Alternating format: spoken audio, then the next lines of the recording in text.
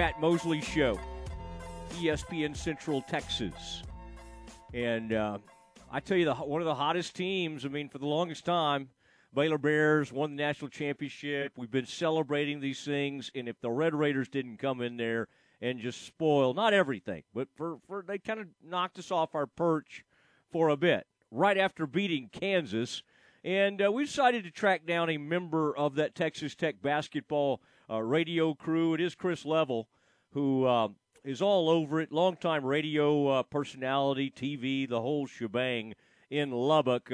Chris, I would have to say what I've learned on Twitter is if I just brag on Tech a little bit recently, I think the Red Raider fans are a little excited right now.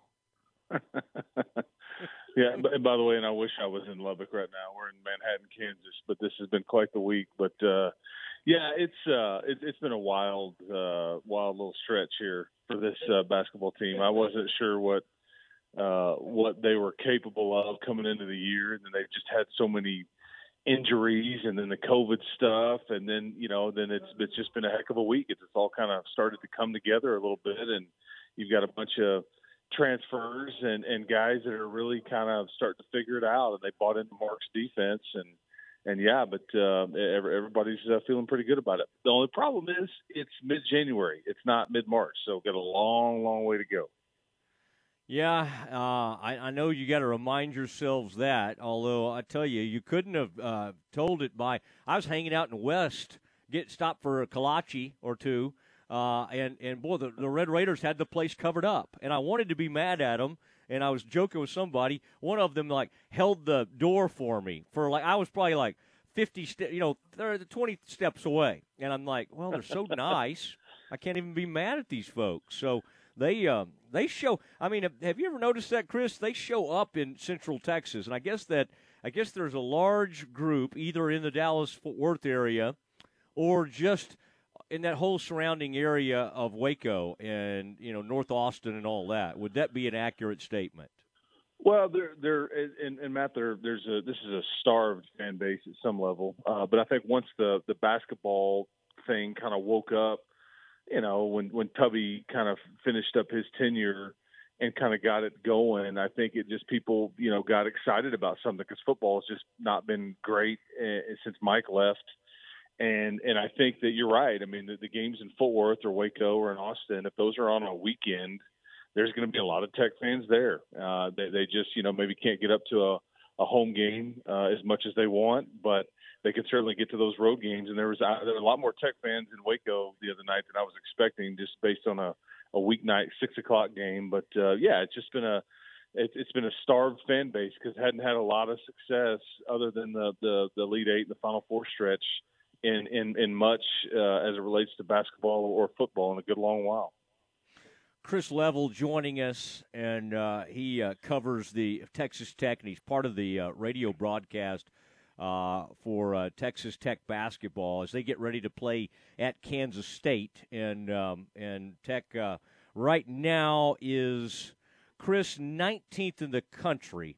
I got to say, after wins over Kansas and Baylor, both top 10 wins, and one knocking off the number one team in the country, what would your guess be for where, and you can't have a letdown and lose in Manhattan, no. But if Tech goes ahead and wins in Manhattan, where do the Red Raiders come in this? Do you think 9 or 10 or even better than that?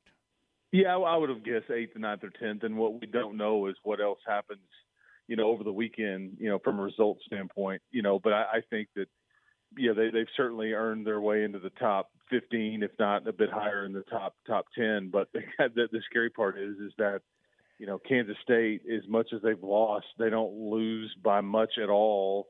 They're all, reading everything up here. They're trying to fire Bruce Weber, and all the fans are mad, and there's not anybody showing up. It's just it's a tricky spot to be in when you have – this is a tired basketball team. 3 games in a week. This is like you're running around like an NBA team, different night and a different city and, and all that stuff. So we'll see how much gas they have left in the tank. But you're right, you don't want to give all the momentum back tomorrow. But if they hold serve tomorrow, then you're right. I think that they'll be, 10, 11, 9, somewhere around in there. That's kind of the sweet spot. Again, it depends on what else everybody else does tomorrow.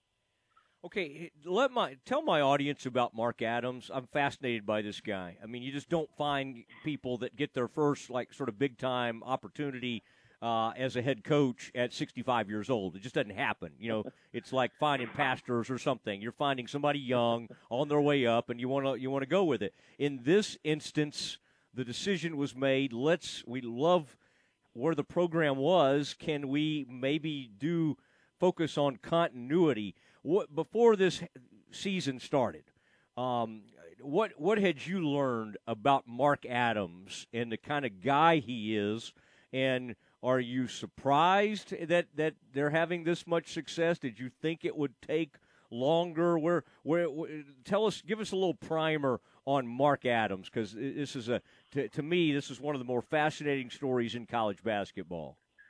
Yeah, I mean, it was a unique set of circumstances back in April when Chris left for Austin, and he wanted to take, obviously it's well documented that he wanted to take Mark with him.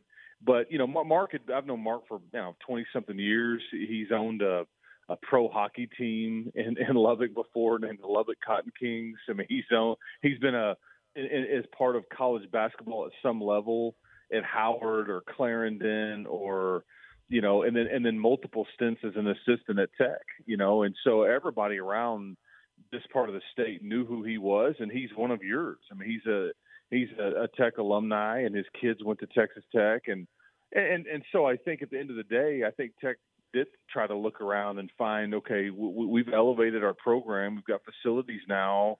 We're about to open up this $35 million basketball only facility. We've got a great arena, and our coach just left.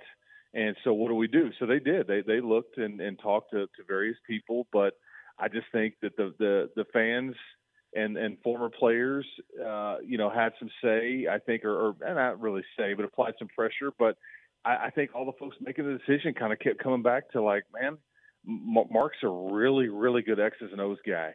This is the job that he wants. And if we can give him what he needs to try to put his staff together and all these things, I think what you said a second ago, let's gamble on the continuity part of this thing. And so that's what happened. And I'll be honest, I wasn't sure how it was going to work. I mean, there's no doubt Mark knows basketball and knows how to coach defense specifically. And I think that's playing out. And I think that's why you're always going to have a chance in these games, no matter how good the opponent is, because of how well you guard. And, you know, this particular team is old and they're long and athletic. And so it gives you a chance. But, you know, was he going to be able to put a good staff around him? Was he going to be able to recruit at the level that you need to in this conference? Because this conference is a monster. I mean, there's just the coaching is too good. The athletes are too good. The venues are too tough to play in. I mean, you just got to be on point with everything in your program. But that's what the administration felt. And I think it is so far so good. And, you know, they've probably played a bit better much earlier than I would have thought, but it's all because they've bought in defensively, and it's just been fun to watch. All right, talking to Chris Level, the man knows Lubbock like no other, but he's in Manhattan, Kansas right now, the Little Apple. He'll get out tonight, but you can't stay out too late, Chris. It's 11 a.m. Ball game on ESPN2, and now let me ask you this though. I love that Adonis Arms. What a story! And I didn't love the fact that he rose up with like 2 minutes left and dunked on a 6'9" guy. I mean, my gosh, it's just like he does a little spin move in the lane, and I was just like, did I just see that? This is a 6'5" dude in the lane, and he punched over Matt Meyer, and I think Meyer had to be extremely shocked by that. But let me ask you this. Is Terrence Shannon, who the thought is he's going to be back tomorrow against Kansas State, unless you've heard something else, I thought I was reading that, is he the best player on the team, or is that debatable? It just seems like this is a pretty deep team. Santa Silva, is that how I say his name? He's a really nice player off the bench, but like, who would be considered the best player for Texas Tech? Because McCullough's a nice player. There's several guys. Yeah, it's first of all, the Adonis story is awesome. That's the way. There's a lot of transfer portal stories that aren't working, when you bring guys in and you think they're going to be one thing and it just doesn't work. I mean, this is a guy that I think that it's been the opposite. Like I think they thought role player, but he's been just so much better than that, and he's just succeeded. He's a freak athlete, first of all. That's what I think shocks everybody. Is just he's got the highest vertical on the team, and he's starting to, Mark tells you he just doesn't really know how good he is. He didn't have a lot of confidence in himself, and we're trying to instill that in him. And now that he's got it, he's starting to play really, really good. So it's a fascinating, and I'm curious kind of how far he can take it. But to answer your question, to me, it's Kevin McCullough. I just think he does everything for this team. Mm-hmm. He's one of the best rebounders. He facilitates. He can score. He's probably the best defender on the team overall. I just think he's the most important, if not the best player. And that's why it was shocking that you only lost by, 4 points up in Ames without him on the floor, and you only had 7 guys about a week and a half ago, just because I thought you take him out of the lineup, you just miss so much. I mean, because he does so many things for your team. I don't know if he's necessarily the best pro prospect, because that's probably TJ, but he's clearly the most important guy on this team. All right, has anybody ever tried to, like, I kind of think of Mark Adams like Jimmy Johnson with that hair. Has anybody reached up there and ever tried to mess with that hair, or do they kind of leave the guys know to leave that alone? Yeah, he's Coach Adams is a former boxer. When he grew up, he's a former boxer, and so I don't think anybody's wanting to, and he's older and set in his ways. I don't think anybody's wanting to try him on the hair. It's not in place like Jimmy's was with the hairspray, but I don't think anybody's willing to go that route at this point. Okay, I just found myself, I was kind of in a weird spot the other night. I had to work on something, so I watched the first half on TV and then made my way over to the arena, and I found myself being mesmerized with the hair on TV. Like it just was perfect. And I don't think he's got a lot of product in there. I just think that's just kind of how it rolls. It's just kind of a comb over, or just kind of he's parted it, with a brush or comb. There's not a lot of product in there, but yeah, that I hadn't thought about the hair, but I guess I'm going to focus on it now. Yeah. Okay. I mean, okay. Yeah, I have been very fascinated with it. So anyway, sorry I had to bring that into it. Our detailed analysis took a wrong turn.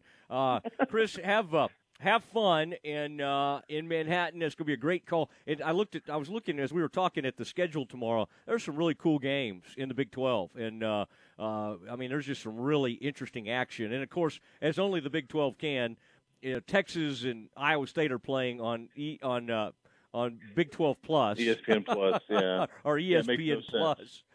Yeah, it makes no sense. 21 versus 15, but hey, at least our teams are actually on network TV, but good for Bob. Let's blame it. We blame everything on Bowlesby anyway. Let's blame that whole mess on him, because nothing. He doesn't really want to hear about anything now. He's kind of gone rogue, man. He's just very outspoken and complaining about everything. I kind of like it, Mr. He's kind of turned heel on everybody. It's kind of fun to watch him not be so buttoned up and just letting it fly with. And he's so mad at Texas and Oklahoma. I will say this before I get off with you, though, man.